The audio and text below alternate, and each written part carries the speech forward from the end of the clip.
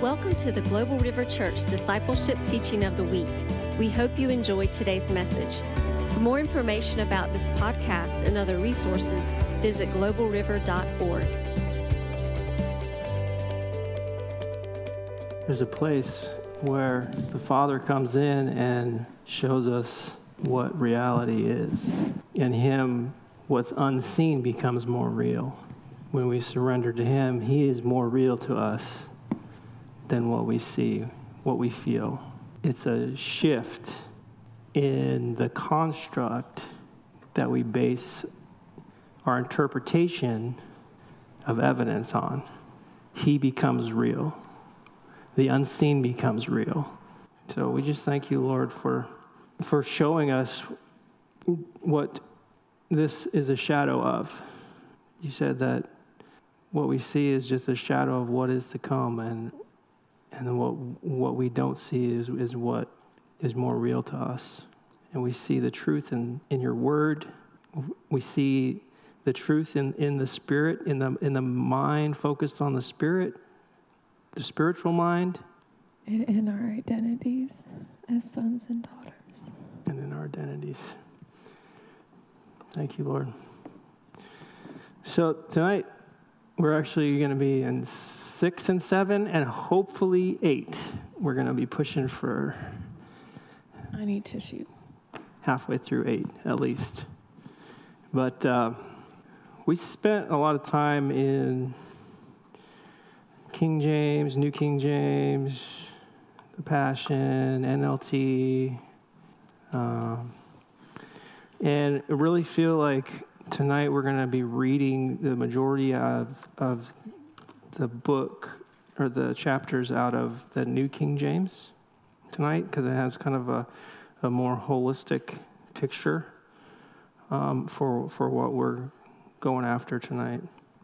We finished up chapter 5 saying, so that as sin reigned in death, even so grace might reign through righteousness to eternal life through Jesus Christ our Lord. And that's where we start tonight in Romans 6.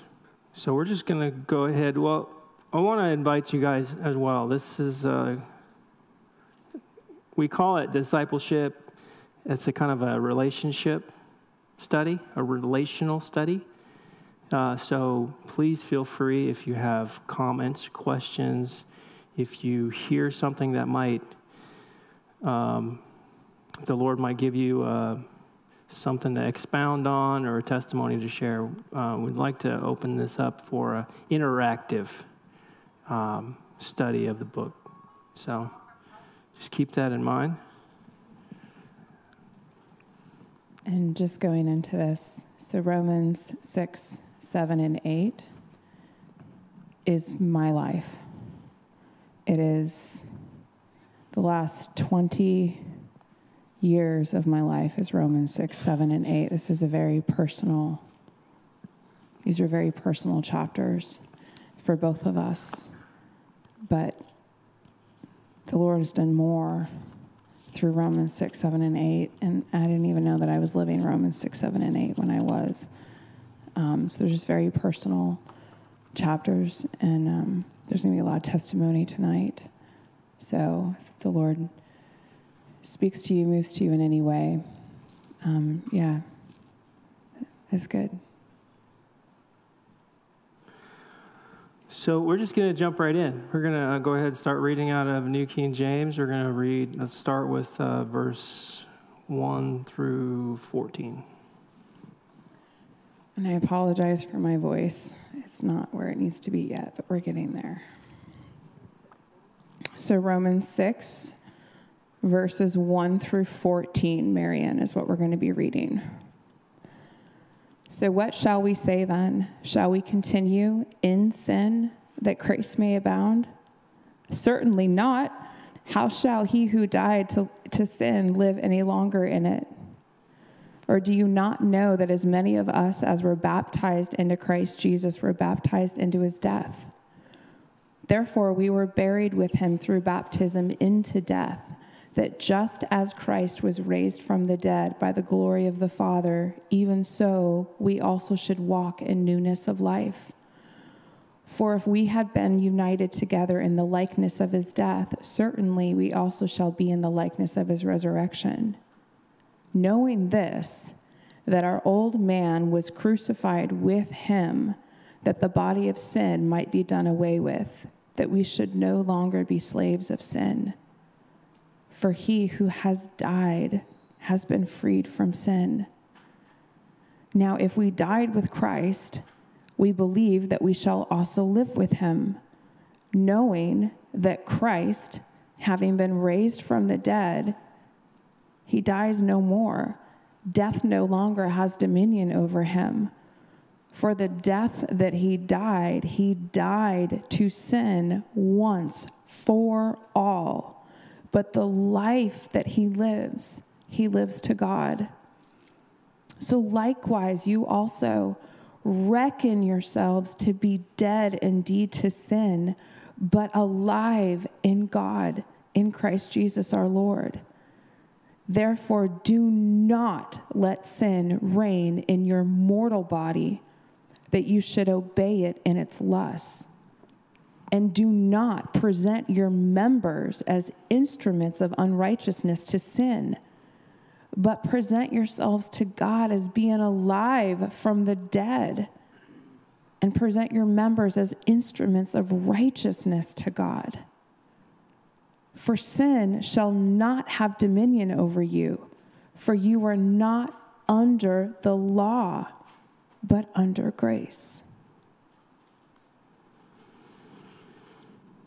So when we first got into this, what struck me the most was this question: shall we continue in sin that grace may abound?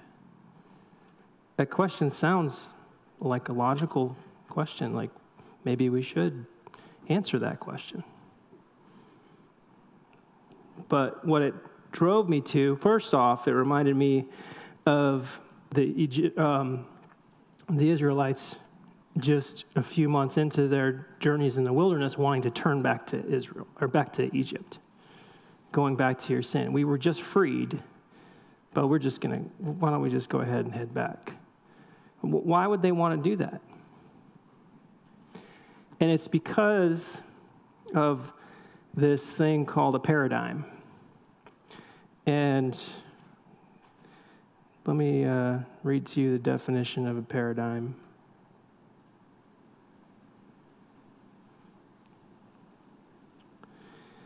It is a philosophical or theoretical framework for a scientific school or discipline within which theories, laws, generalizations, and the experiments performed in support of them are formulated. In layman's terms, it is a way of understanding what we experience. It is the framework that you use to interpret data. That's the paradigm that you're living in, or that's the way you understand what you experience. So there's a paradigm there. We all lived in a world. Well, we didn't live in a world, but there was a time in the world when humanity thought that everything revolved around the earth, geocentricity.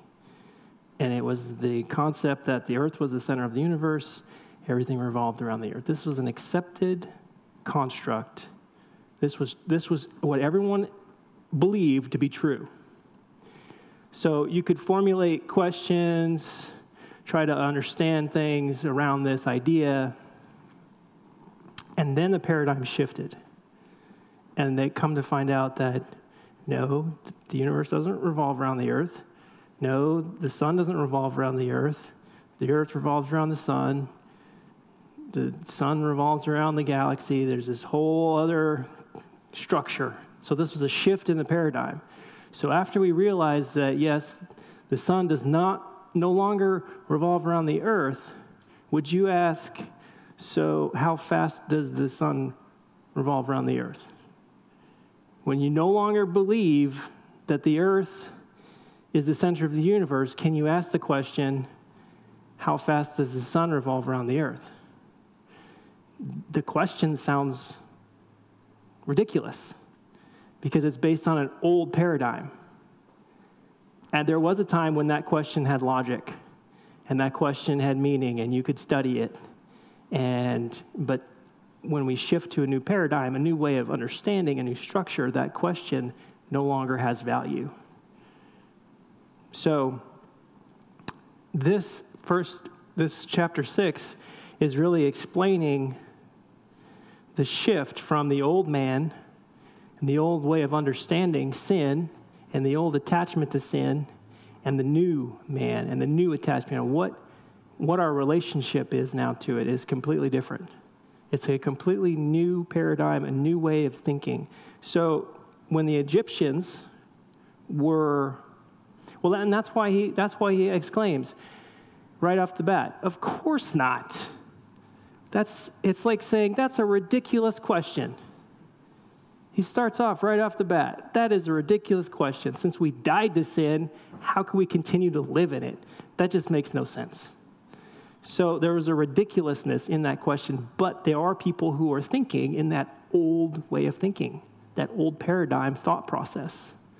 So he has to address this using examples and words from the old process to move them into a new process. Which, like I said, reminded me of the Egyptians, or the Israelites returning to Egypt in Exodus 16, 1 through 3. It says, on the 15th day of the second month, after they departed out of the land of Egypt, the whole congregation of the children of Israel murmured against Moses and Aaron in the wilderness. And the children of Israel said upon them, would to God we had died by the hand of the Lord in the land of Egypt, when we had sat by the fresh pots, and when we had eaten bread to the full. For ye have brought us forth unto this wilderness to kill this whole assembly with hunger. They were wishing they had been back in Egypt because they hadn't understood the fullness of what was ahead of them. All they were interpreting their experience with was the old information that they had. They didn't understand what this land that the Lord had prepared for them, the greatness of their nation, the generations of blessing they were about to experience. They didn't understand any of that because they were still using the old paradigm to try to interpret the experience they were in.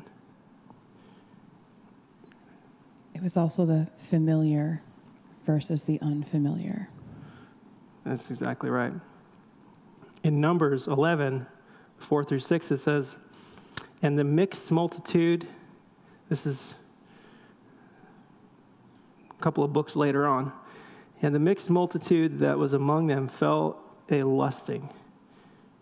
And the children of Israel also wept again and said, who shall give us fresh flesh to eat?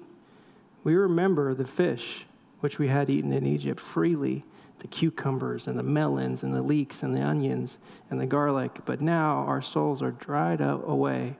There is nothing at all besides this manna before our eyes. They go about wishing they were back in Egypt again, not once, but twice. Romancing the days of slavery. Romancing the days of slavery. They were enslaved.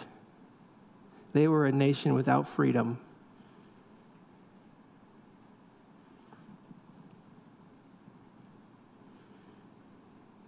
But their paradigm didn't allow them to see what was ahead of them. And just how miraculous the fact that Father God was providing fresh manna for them and leading them on with a fire. Like, just, that's so awesome. And they're like, no, let's go back and be slaves when we had cucumbers. I just think it's funny. So he's explaining to us how we have a new nature. So we need to see things differently. We cannot go back. There's not a way to go back. Once we have died to sin, we're moving into a new and a fresh identity, a new and a fresh nature, a nature that is not a sin nature.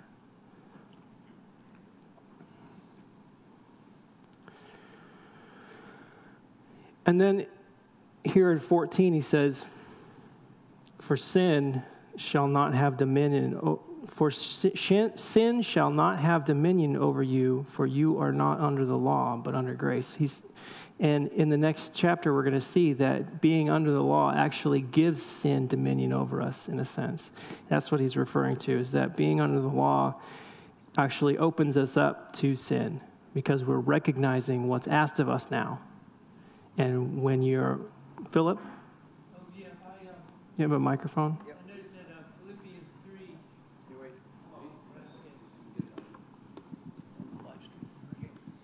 I was noticing that Philippians 3 seems to kind of parallel what you were saying, because he talks about there in chapter 3, verse 3, he says, "We are the ones that are truly circumcised, because we now worship by the power of God's Spirit, taking pride in Christ Jesus.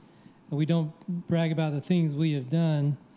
And then later he talks about how that he used to be circumcised and he was keeping the law and he was trying to do everything perfectly. And now that he's knowing Christ and knowing the Holy Spirit, there's no way that he can go back to where he was. And then the other thing is, verse 14 says, "I run toward the goal so that I can win the prize of being called to heaven." And he says, "But I forget what is behind and I struggle for what is ahead." So it sounds like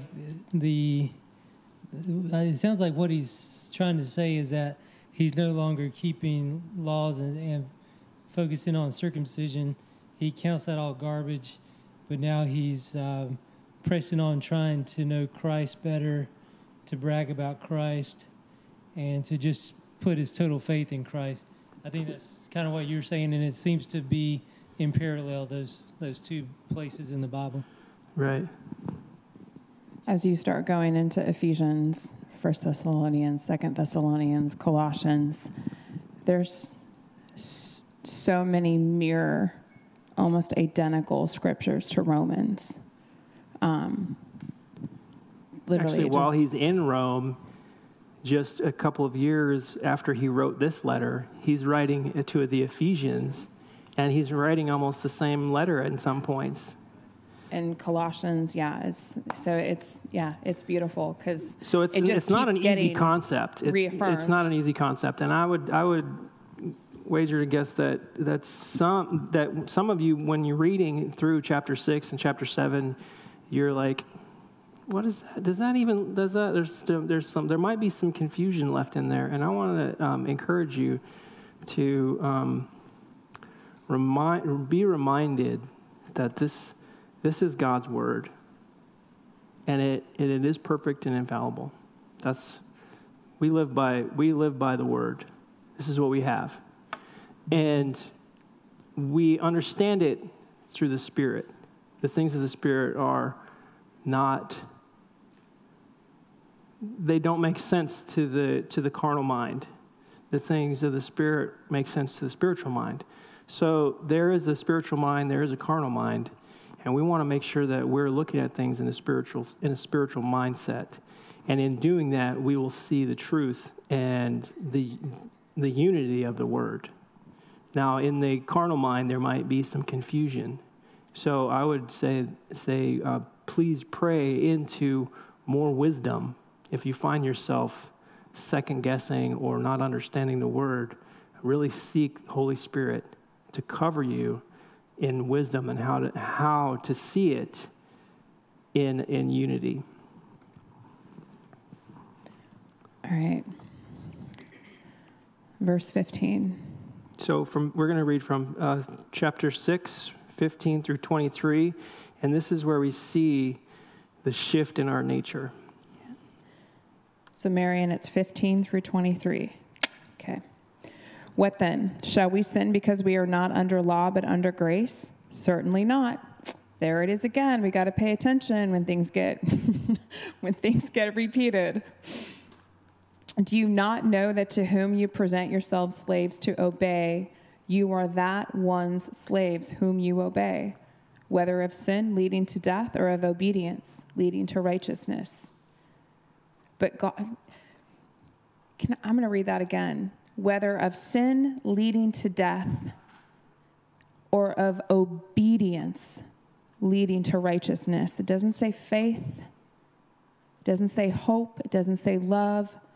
It says obedience leading to righteousness.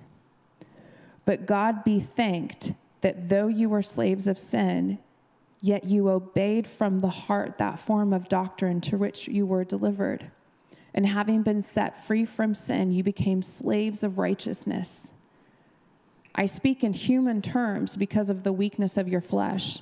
For just as you presented your members as slaves of uncleanness and of lawlessness, leading to more lawlessness, so now present your members as slaves of righteousness for holiness.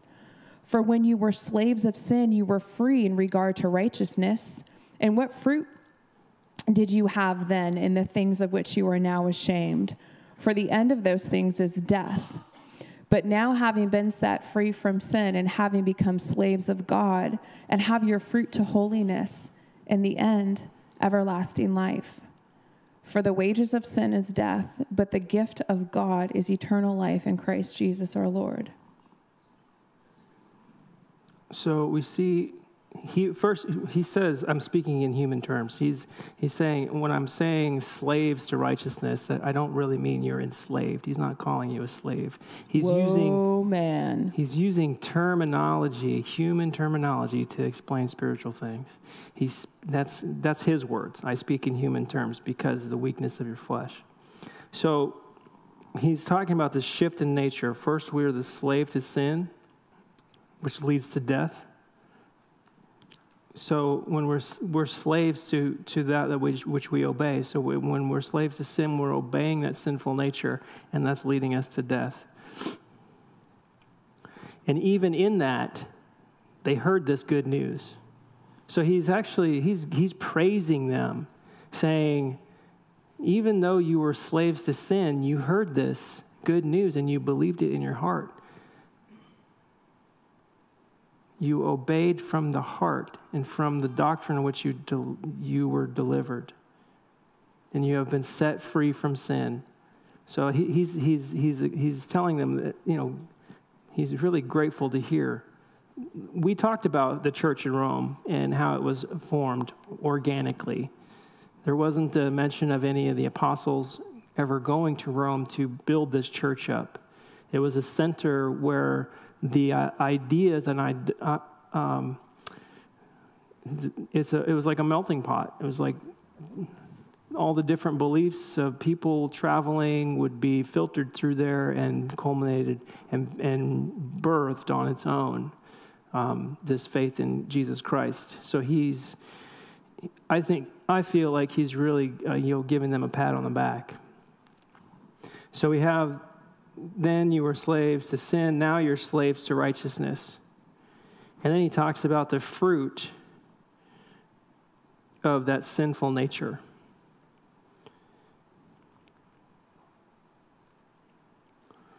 When you were slaves to sin, you were free in regards of righteousness. When you were slaves to sin, you didn't know of righteousness.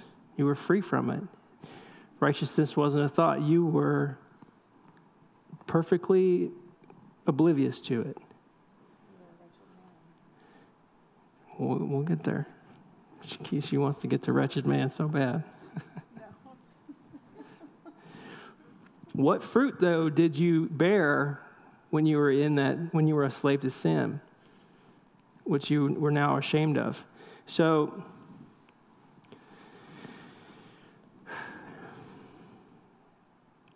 this is difficult for me because there are a lot of things that I was ashamed of when I was a slave to sin. There were a lot of things that I was ashamed of. There was shame attached to that slavery. I wasn't a believer. I wasn't saved. God was not on my radar. I was a slave to sin. And this was, 20 years ago. And I was gratifying my flesh. That was my focus, gratifying my flesh. And it led me into many situations that I am ashamed of. There are situations that there was a time when I spent, there was like a month I spent down in Hawaii. And I went there with no money. And a friend of mine, and I told him I didn't ever tell him I didn't have any money. But I went down there with no money and a blank checkbook and with no money in my account, and I wrote bad checks in Hawaii. That's how I maintained this party lifestyle that I was seeking after. And I lied to him, told him, you pay for this stuff, I'll pay you back when we get back. So here I am being a slave to my flesh, doing whatever, and having no qualms with it. It wasn't like, it didn't affect me at the time. Well, later on, this friend of mine, he ended up committing suicide. And the first thing that my thought process was, well, now I don't have to pay him back. And I was so ashamed of that thought process because it was focused solely in that sinful nature. And not too long after that, I was renting a house from an old man who was living alone, barely getting by, and I would get behind on rent and, I'll pay you, but he was old and didn't want to hassle me, so I took advantage of that. And then he dies.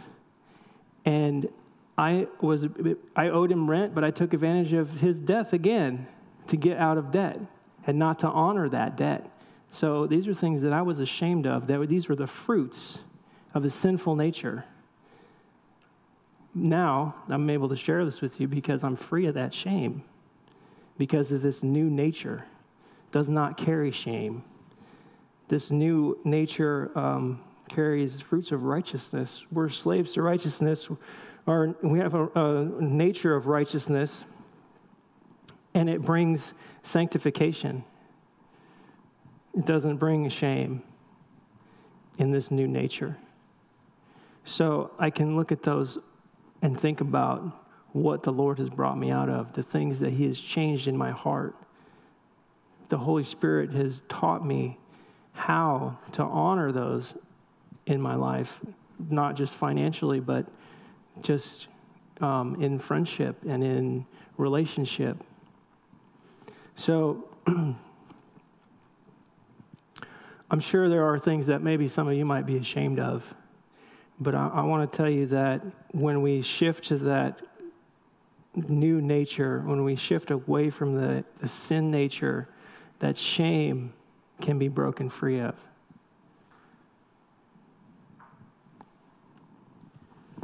And so something that I want you to think about, this church has a lot of words about revival. But I think what we really should be praying for is repentance.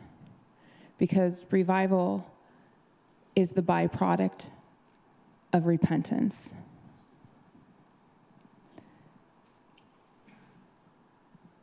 And I want to encourage this body to take Romans 6, 7, and 8 and really study it, because we're going to have a lot of broken people in here. And they're going to need people that can hold their hand and walk them through the steps of transformation, because this doesn't happen overnight.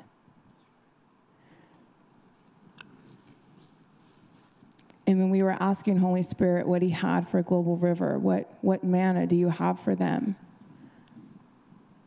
There was, and we're going to unveil more of it, but that was one of them, was we need to remember that these people, just because you get saved doesn't mean your life radically changes the next day.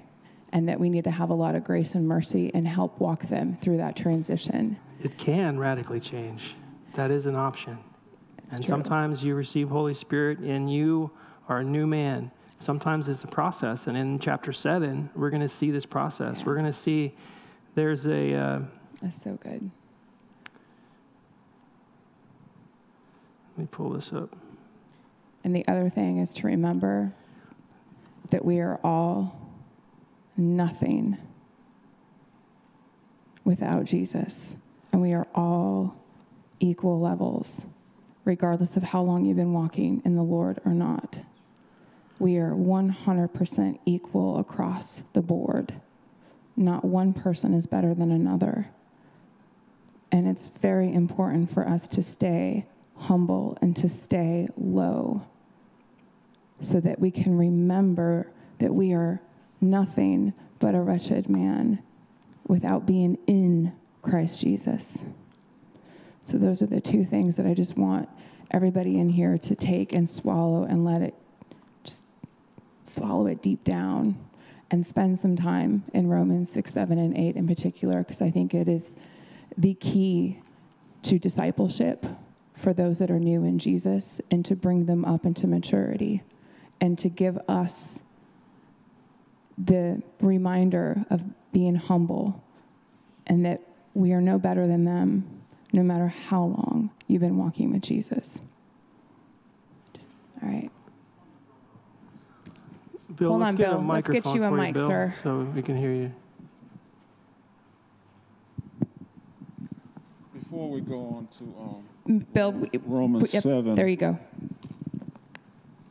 I'm glad that we started in 6 because chapter 6, verse 3 was really prophetic for me. It really hit me, and it never hit me like this before. And it says, and I'm reading from the... Make sure you keep that mic up, brother. Can you hold the mic for him, Jim? Yeah, let Jim hold it for you. I got it. Chapter 6, verse 3. This is what really hit me prophetically. Do you not know that we who were baptized into Jesus Christ were baptized into his death? Therefore, we were buried with him by baptism into death, that just as Christ was raised up from the dead by the glory of the Father, even so we also should walk in newness of life.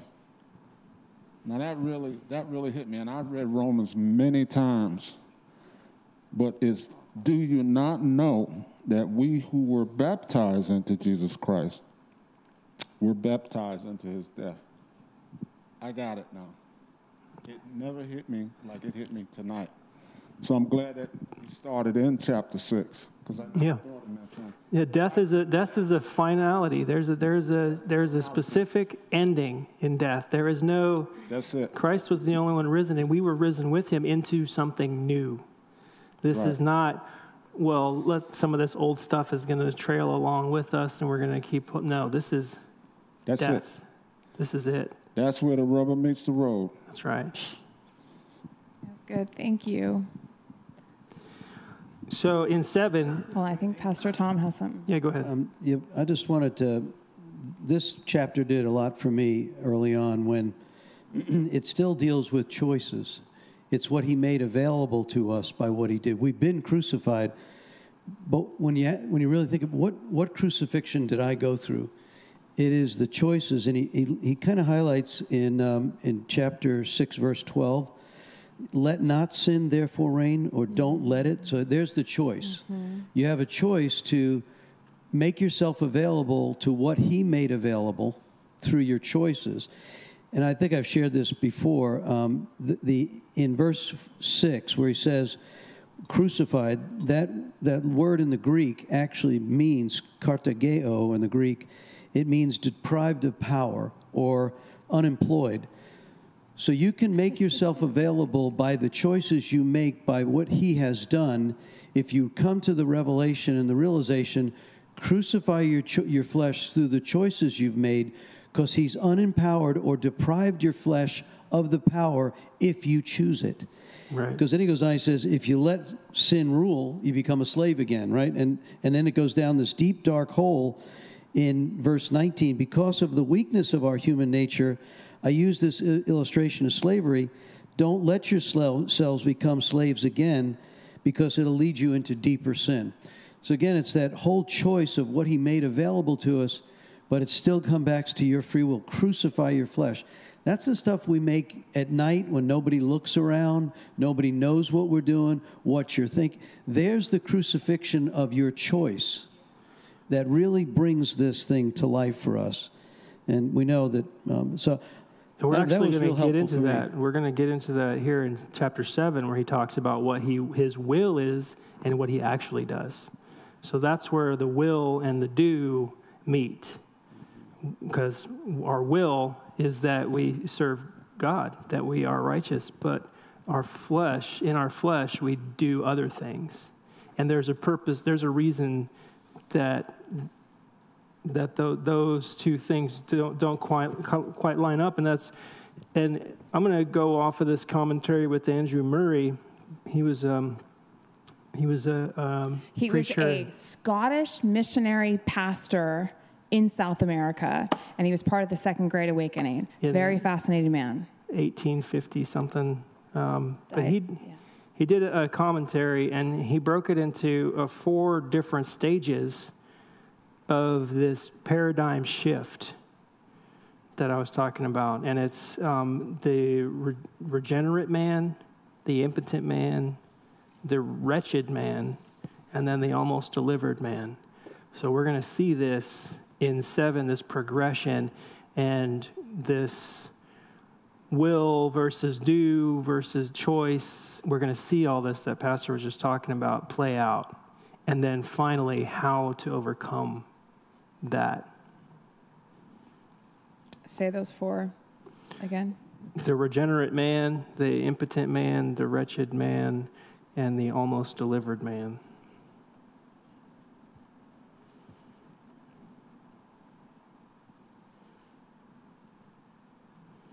So let's go ahead and go into Romans 7, verse 1 through 6.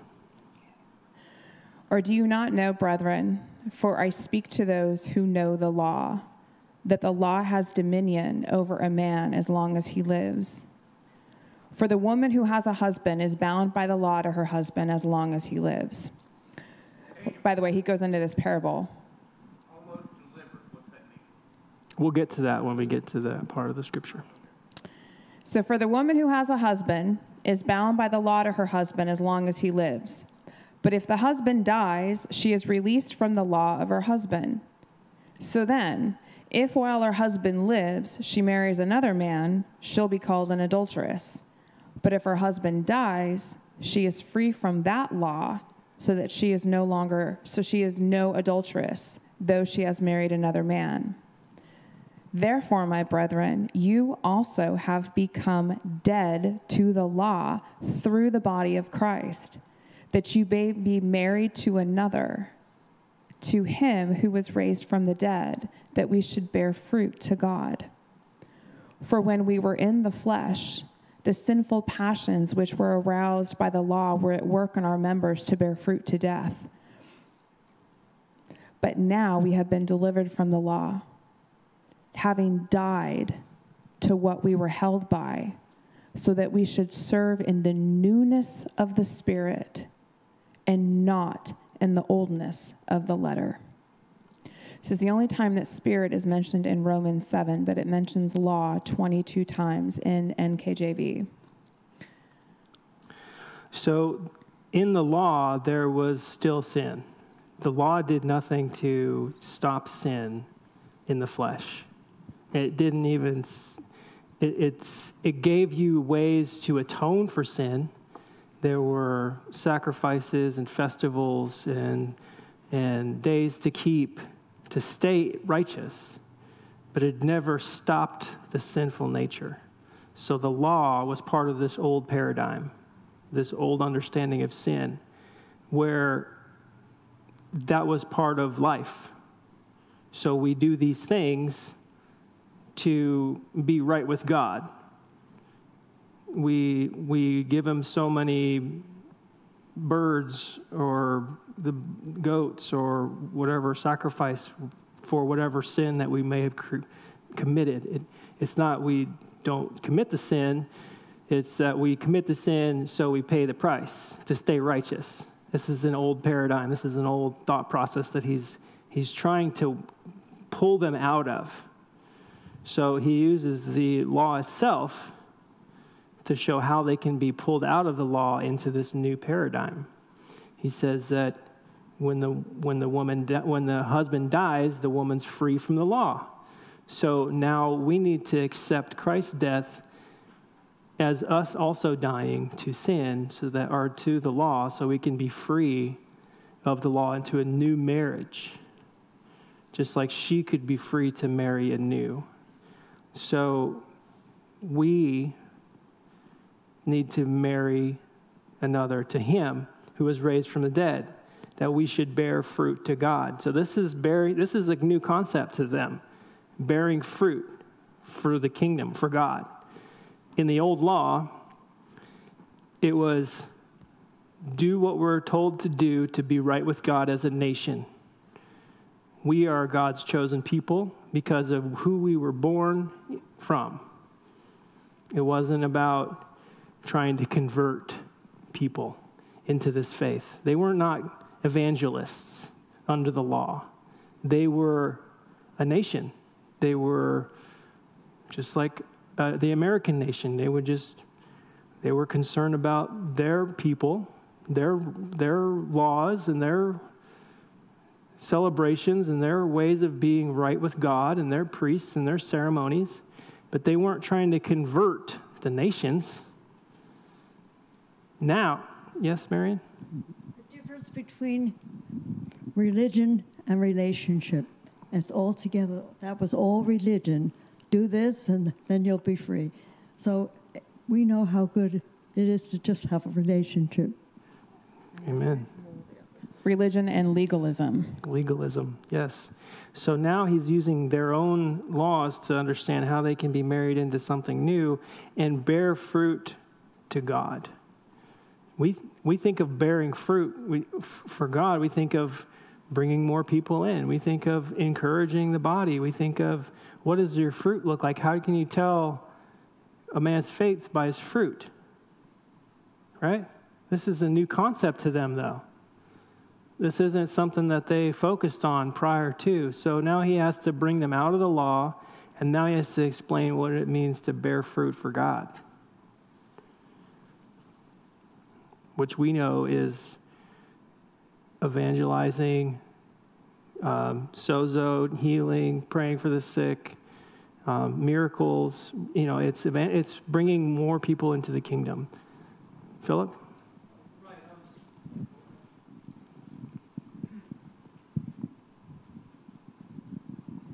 You mentioned focus earlier, and that's what was coming to my mind, how it talks about how that if you yield yourself to being a servant to sin, you'll be a servant of sin. And now that they've died with Christ, that now they're living in the Spirit. And I kind of used to wonder, why does Paul just keep rambling so much about law and Spirit? But the more you're talking and the more I'm looking at Romans, it's almost like our old mindset of following law or commands or, trying to do things like you were saying, go to Hawaii and spend your checks, think more carnally. It's almost like he has to keep pounding that into us, that now that we're saved by Christ, that we really have to focus on, like you said, evangelism and preaching and teaching and miracles and tongues. And if we don't do that, then we can fall back so quickly back into our old mindset. Well, I would say that once you fully shifted to this new understanding, this new paradigm, that idea of falling back is nonsensical. That's what I was talking about between the two paradigms, where you can ask a question with one old thought process and it makes sense, but in a new paradigm, that question has no bearing because it doesn't make sense to you anymore. So it's important that we make that shift, yes. But this is a process of how that shift is being made. Yes. So 6, he's like, this is the new way.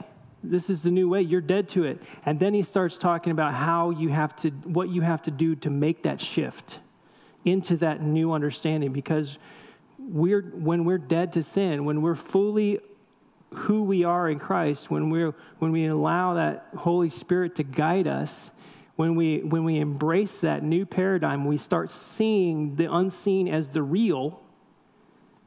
Those thoughts of returning back to your vomit sound ridiculous. Yes. So it really is it's a paradigm shift, and we're all in process in different places in that shifting, but that's what we're working through right now. Is that? No, and I haven't met one person that has walked away from Jesus that had been fully transformed. All the people that I've ever known that have never continued on in Christ was because they never made that full transition. And so that's why this is so important. And it's not about evangelism. It's not about the gifts. It's not about any of that. It's why the next chapter is all about the Spirit. We don't have to worry about any of that. All we have to follow is Holy Spirit. That's it. And being obedient in Christ and all of that stuff, it's just like revival being the byproduct of repentance. That stuff happens when you follow Holy Spirit and you're 100% in Christ Jesus. Then that stuff is a natural byproduct. We don't have to seek after evangelism. We don't have to seek after the gifts. They will come out just by seeking Holy Spirit and Jesus. So that's what 8's all about. But yes, we're good so good. So good.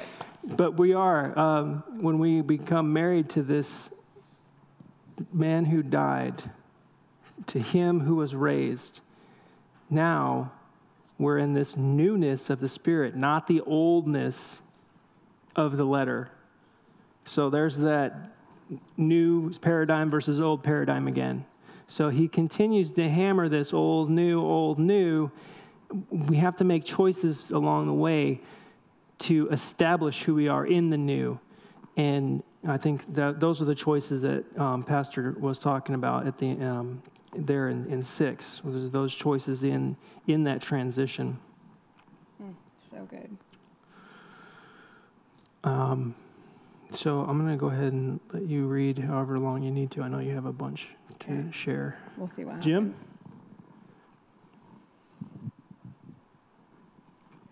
So, insider's tip to the agency I work for. There's a very famous training session that all who work for Secret Service go through. And it's a very important training session. And it'd be sad for me to say it, but it is true. It is the assassination of Malcolm X. And in the assassination of Malcolm X, they had not Secret Service agents, but they had security agents placed throughout the front area where Malcolm X was. So they were placed here and here and here and here. And in order to get to the protectee, someone started a distraction way over there. And an interesting thing happened was that all the people who were supposed to be protecting Malcolm X turned their heads and looked to the distraction. So that you guys can understand that's someone going back to the old way of doing things. Every one of them turned their heads. They were distracted for only the moment. And then the bad thing happened. So, again, heed the words tonight that you heard from Alicia about it's a change in how we look at things. It isn't that you're doing things bad as a Christian. It's your eyes weren't opened. Your head wasn't on a swivel. You were so used to the distraction that you went back to what you wanted to do before.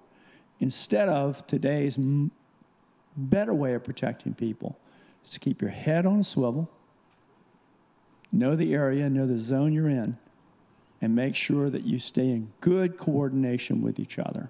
Okay? Not enough said about that. Thanks, Jim.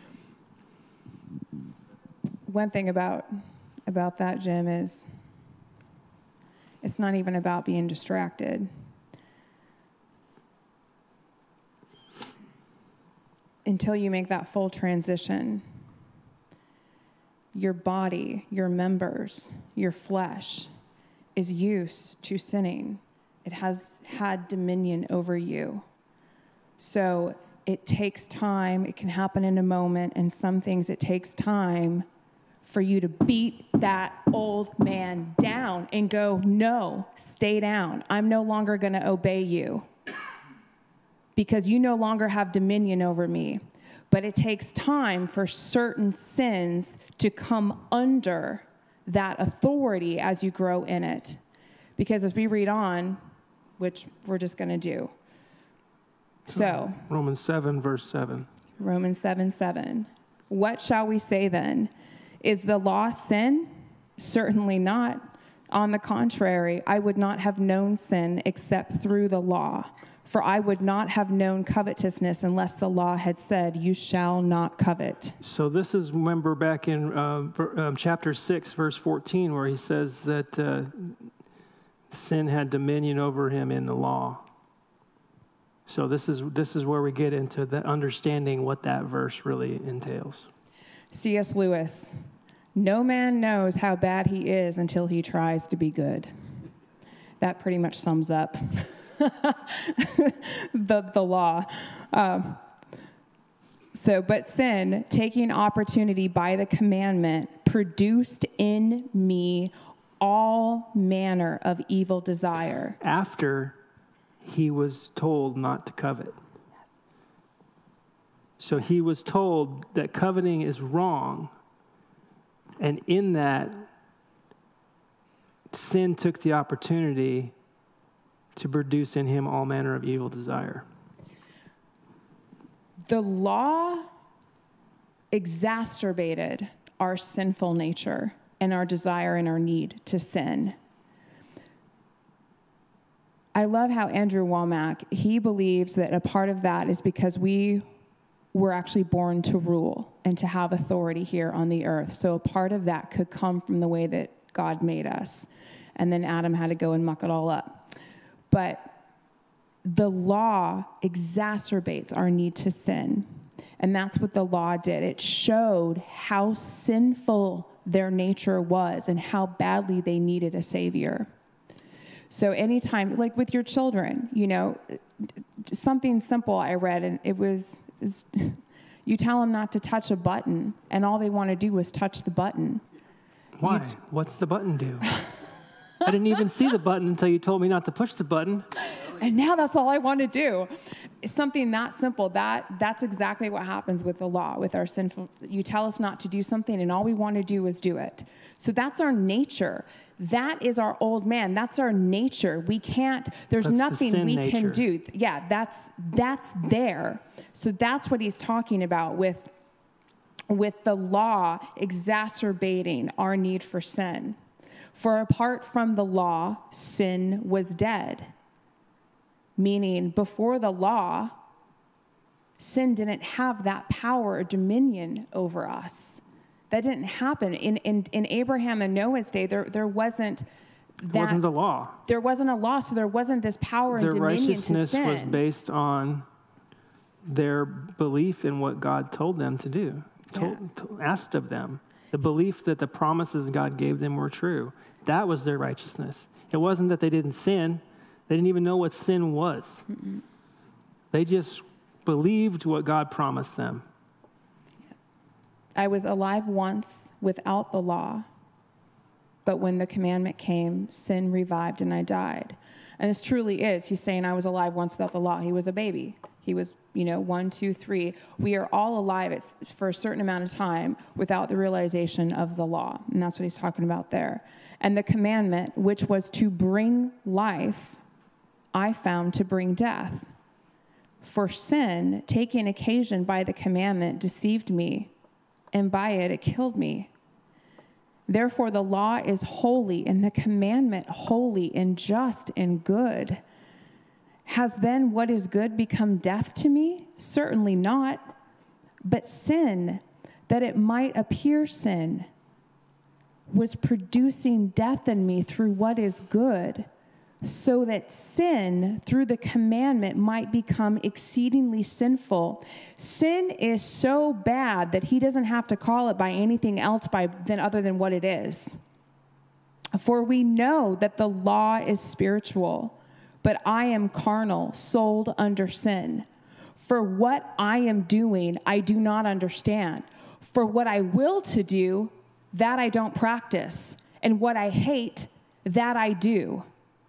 If then I do what I will not to do, I agree that the law is good.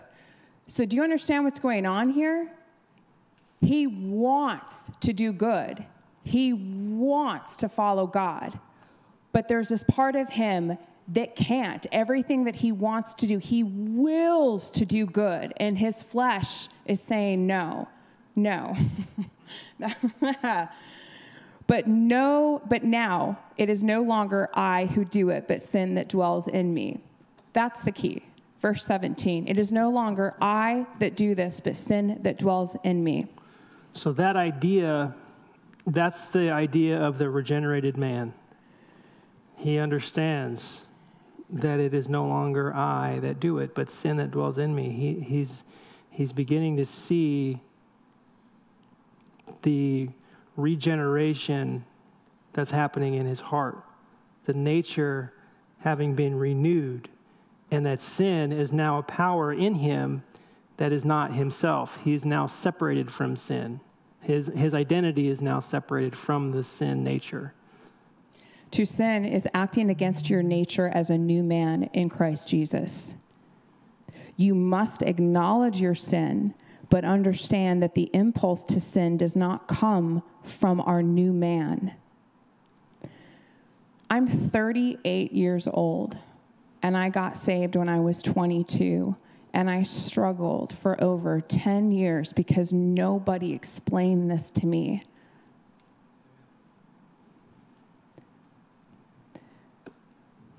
In third grade, I moved in with my dad and his girlfriend. My brother stayed with my mom.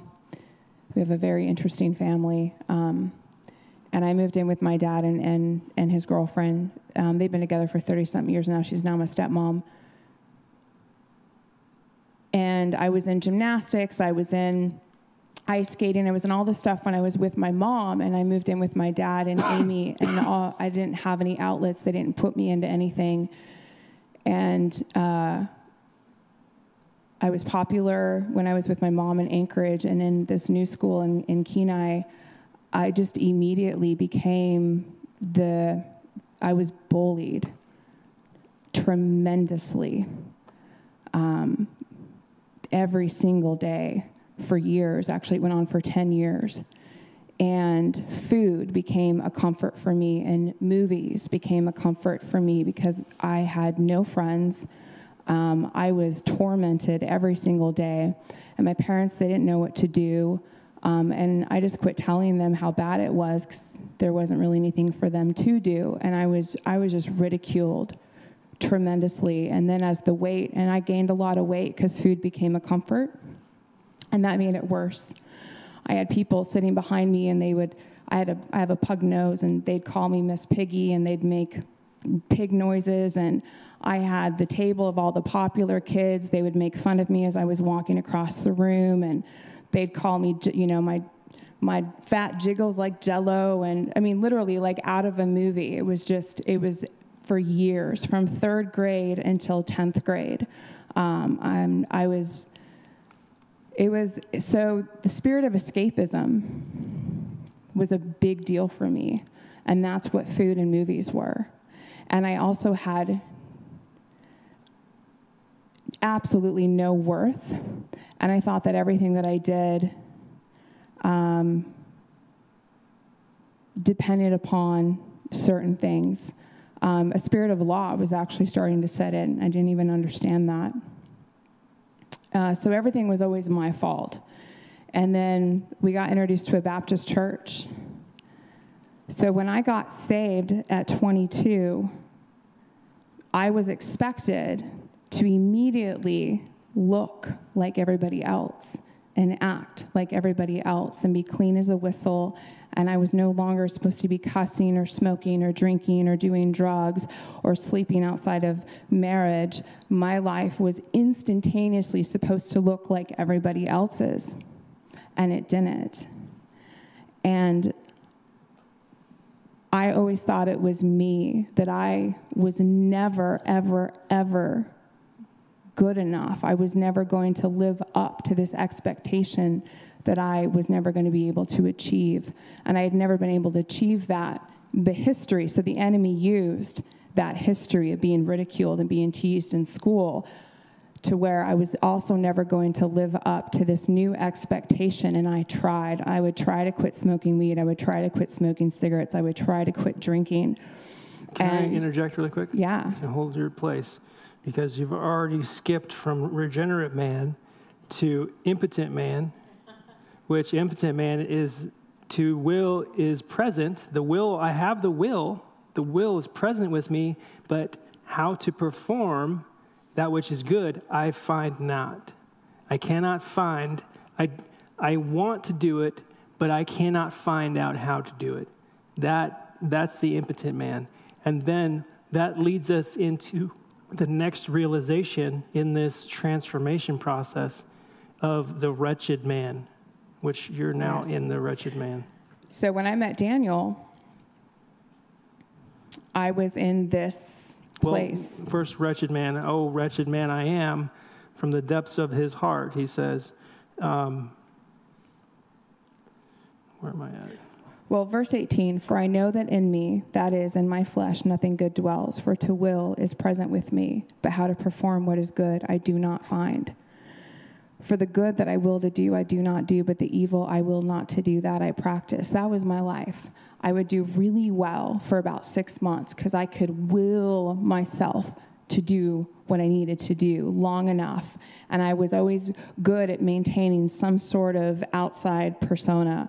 I was really good at lying to my parents. I was really, really, really, really good at being a people pleaser so that people would see what I wanted them to see, because I was so wretched and broken on the inside, because I so badly wanted to be this clean person that I saw other Christians be and behave like. But I was never seemed to be good enough to be able to do that. I was always failing. I was never living up to this expectation.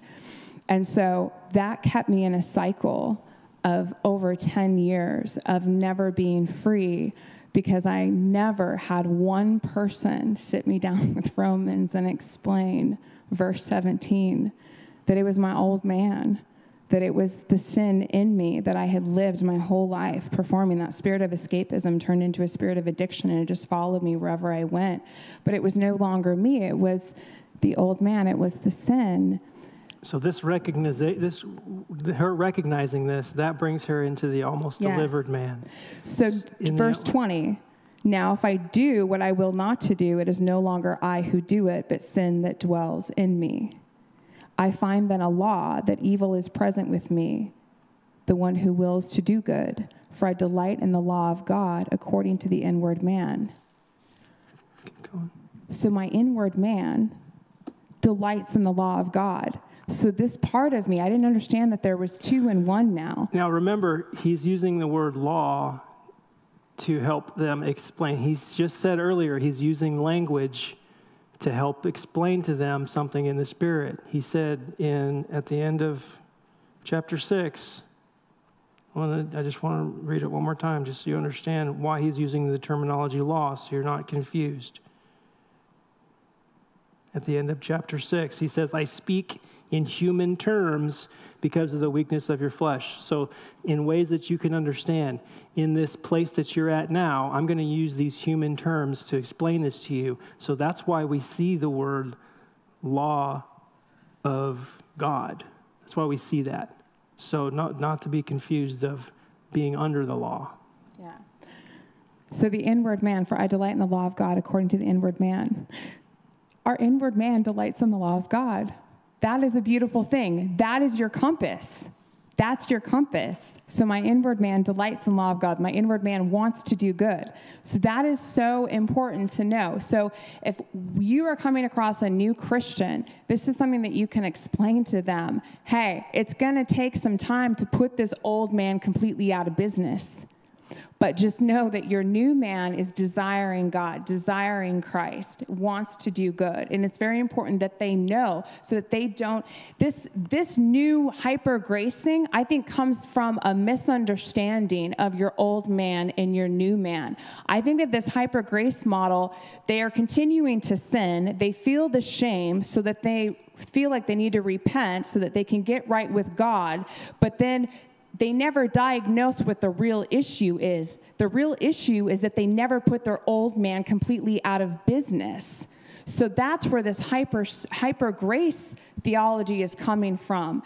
When they just need to put their old man out of business, we need to squash him. But the only way to do that is we're fixing to go into chapter 8 is with Holy Spirit. And that's really what's missing from most people's lives is Holy Spirit. Because the only way, because what this is saying, I'm powerless to stop this. I want to do good under God. I want to seek after the law of God. I want to live a life unto him, but I can't. Oh, wretched man that I am. Dang it. How do I do that? Who will deliver me from this body of death? I thank God through Jesus Christ our Lord. That realization brings you into the almost delivered man because you see that it is through Christ.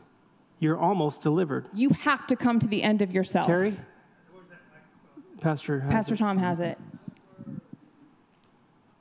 I've dealt a lot with people who sinned over and over and over and over. So how do you, 6:1 says, it's not right to sin again and again and again. Right. So how do you tell people who have sinned and sinned and sinned for years, how do you tell them that there's still hope for them? Well, there's hope for everybody in Christ Jesus, right? What do you point to in the Word. Bible? You can't convince them. You can't. Only Holy Spirit convicts them. It's a heart. To me, that's a heart posture. They have to want to change. That's where the choice comes in. You can't we want everyone to be saved. We want everyone to be healed. Romans 7 says you can want all you want, but you can't get there without the Lord. Because you can't do it in your own will. You have to do it in Christ Jesus through the power of Holy Spirit. But what happens is they lose hope and they get discouraged. And I'm trying, as a young man reading this, I wrote the 6:1 says you don't sin again and again.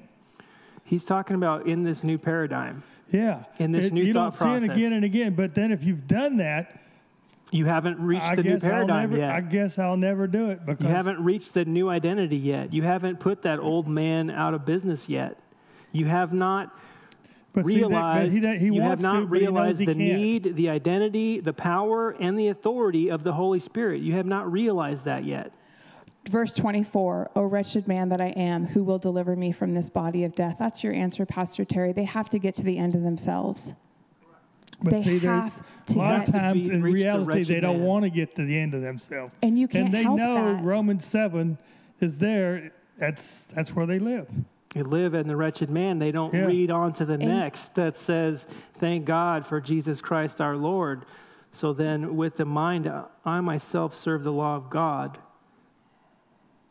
And I think it's frustrating when you're seeing that all the time. And sometimes I see my husband with a couple of particular people. He has to tell them the same thing over and over and over again and pray that one day it clicks in their spirit, man, that it clicks, that their desire and their hunger to get to the end of themselves. Pastor Terry, I was so caught up in sin as a saved Christian, and actually anyway, as a Christian, we can spend our whole life in sin. and never get to the end of ourselves. But it's not our responsibility on that person. We each walk out our own salvation with fear and trembling. We are not responsible for one another's walk in life or their salvation. We are not responsible for that. We have to just love the one in front of us and do what Holy Spirit is telling us to do. And that is to give them the word. And we cannot make them come to the end of themselves, but we can pray for it. And that's all that happened. They have to get to the end of themselves.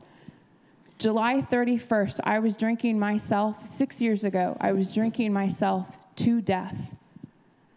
And I got to the end of myself, and I cried out to God in a way that I never had. And the power of God came down and smashed alcoholism off of me, and I was radically set free because I could not convince her to do that. To the end of myself. And I cried out, "Oh, wretched man that I am, who's going to deliver me from this bottle of death?" I had spent 6 years trying to convince her of it. Yeah, that's where I think in that Romans 6, our old sinful selves were crucified, cartageo, deprived of power given. In the whole addiction model, stuff we've struggled with our halfway houses and people that have really been in a form of addiction, you know, we enable, we get to a point where we stop enabling and they got to get to the end of themselves. And then it's the revelation. Now, that's why Elliot Tepper was just here, right, from Bethel. 250,000 people have come through Bethel Ministries, prostitutes, drug addicts. When they do it cold turkey in the Holy Ghost. It's no, you know, let me detox them. No, you detox. When you're in heroin, you ever seen a heroin addict go in a detox? Let me tell you what. Most of the time they want to die, and it's a very convincing model to come out of, right? At least it's a remembrance when I've seen it several times. And so it's that place of revelation of being crucified with Christ. It's available if you'll crucify, but then you've got to fast. You got to stop. That's why people go into the treatment facilities, they fast the substance, and they're given grace for a season, and it usually takes that demon of addiction and it puts it on the shelf, but you still have to deal with the revelation. You cannot do this long term without the Holy Spirit. Now, the AA folks, we've had them as well. Constant meetings, reiteration, I can't do this one day at a time. That's that revelation of, I'm weak in me, but I can do this through the power of the Holy Spirit or through determination of will. And that's kind of where this chapter goes. And we have seen success like that in the Spirit. We have seen addiction broken in the Spirit. I came through addiction. I got saved when I was 11 years old. Didn't know what in the world that meant to me. I think it was a lot of peer pressure. And then at 27, I recommitted my life back to God. And I did it for my parents and my ex-wife. Still didn't know what it meant. Nobody told me anything of how I was supposed to live and everything.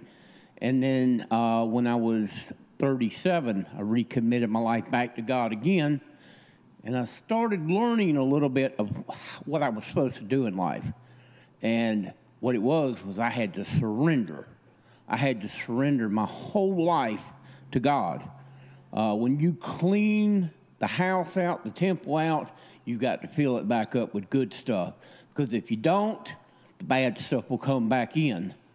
Pastor Terry was talking about how this guy's asking, he's got to surrender.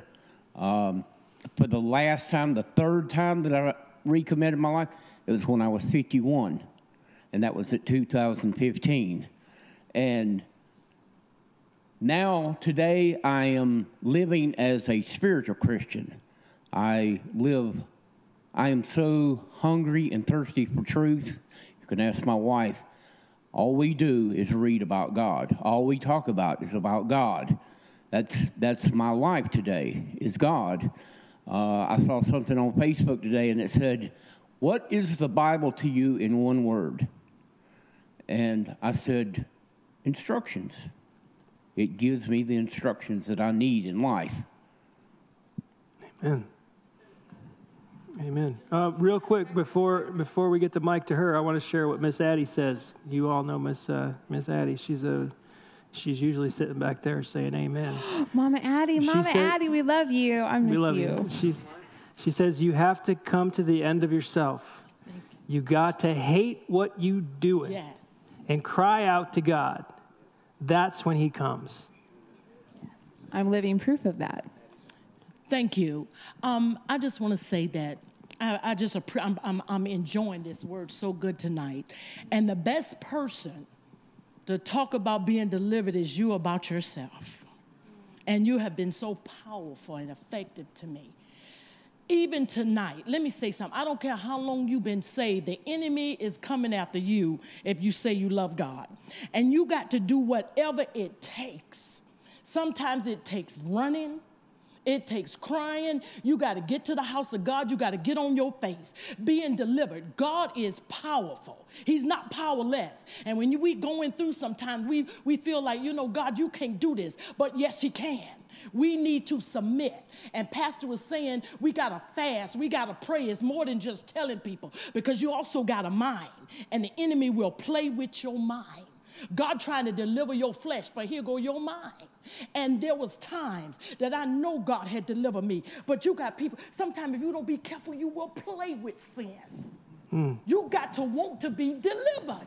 And God is all powerful. He can do it. There's times, I have looked around and felt for this thing. Hear me. God delivered me now. And it's so much so to it was gone. But here go this fleshly mind looking for that dead man. And he coming alive because you ain't totally surrendered in your mind. You're almost delivered. You're the almost delivered man. As well as your flesh. And I just want to say, I thank God for this, but this is the teaching. It ain't got nothing to do with your longevity and God, the devil coming at you one way or the other. And you got to let him know you have died. No longer I, but it's Christ that liveth on the inside. And you got to hate sin. You just got to not want that filth. Do you hear what I'm saying? Amen. You just not got to want that. I don't want to feel that. And ain't nobody got to do nothing. I know who the devil is, and I don't want to feel that. And I'm going to get somewhere.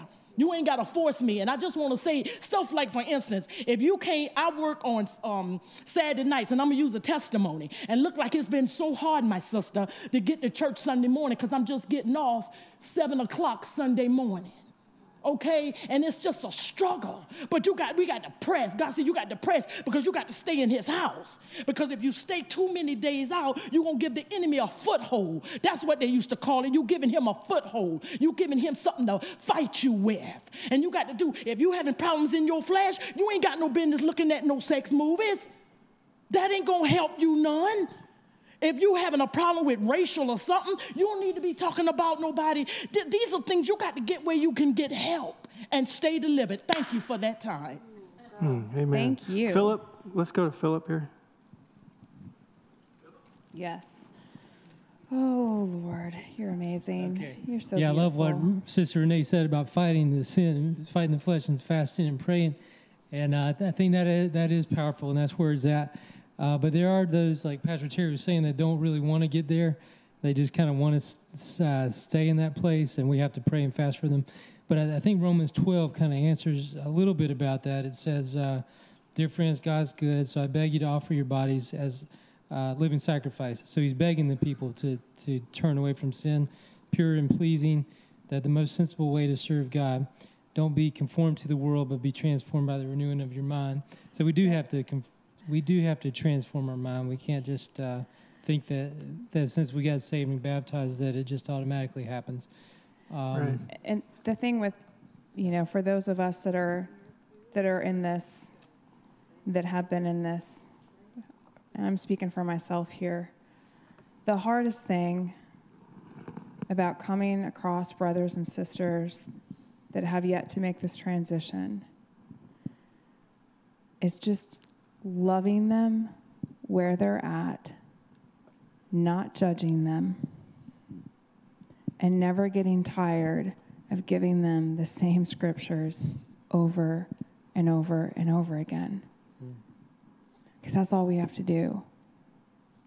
We can't judge them. We got to love them.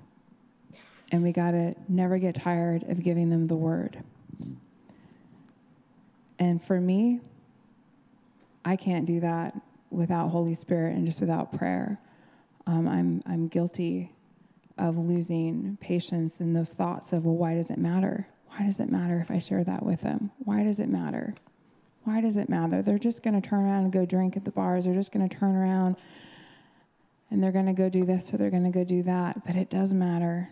It does matter because he tells us to. So we just have to love and not judge and never get tired of giving them the word.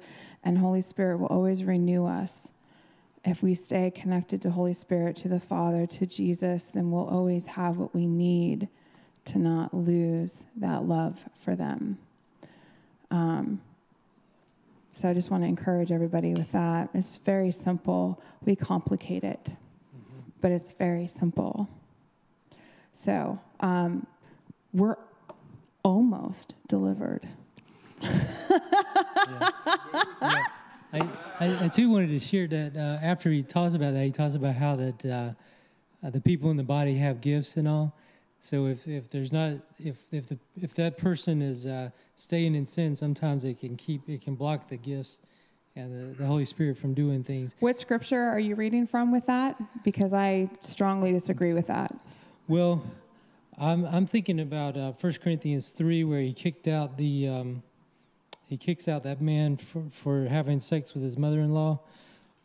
He tells him to leave the church. Because you have to remember the scripture that you're casting out demons, you're doing all these miracles and doing all these things in my name, but I never knew you. So sin, and actually not even being in relationship with Christ, does not stop the flow of the gifts. But each individual thing, the Lord and you, he might do something to you individually, but Matthew, it says something different. And I also, anyway, so to me, that's a difference. That's actually opposing what you just said. So I just wanted to clarify that. It's actually 1 Corinthians 5, and we can talk about it later, but yeah, it is interesting because I see two different ways of looking at it. Yeah, and there was a time when, just to get real transparent, my prophetic gift when we were going out and doing street ministry, I just never missed it. And I sat down with Holy Spirit and I could feel pride welling up. And I was like, okay, what's going on? And Holy Spirit said, you're getting too big for your britches. And I'm going to knock you down a few pegs. And I said, then take it from me.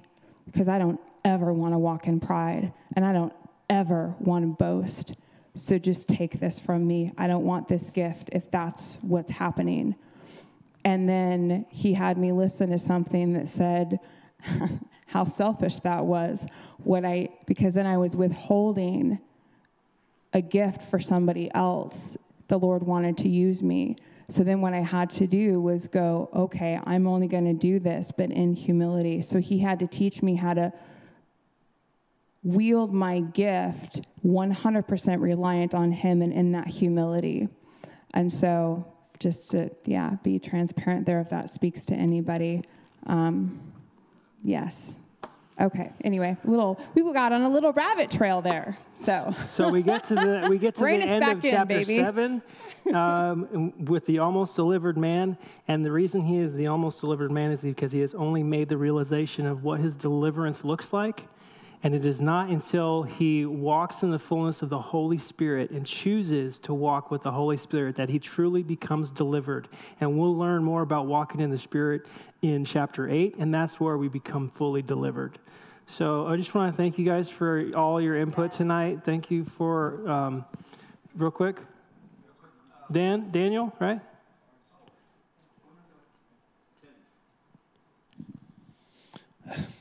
Everything you said was true. But each of us goes through our own experience in learning that.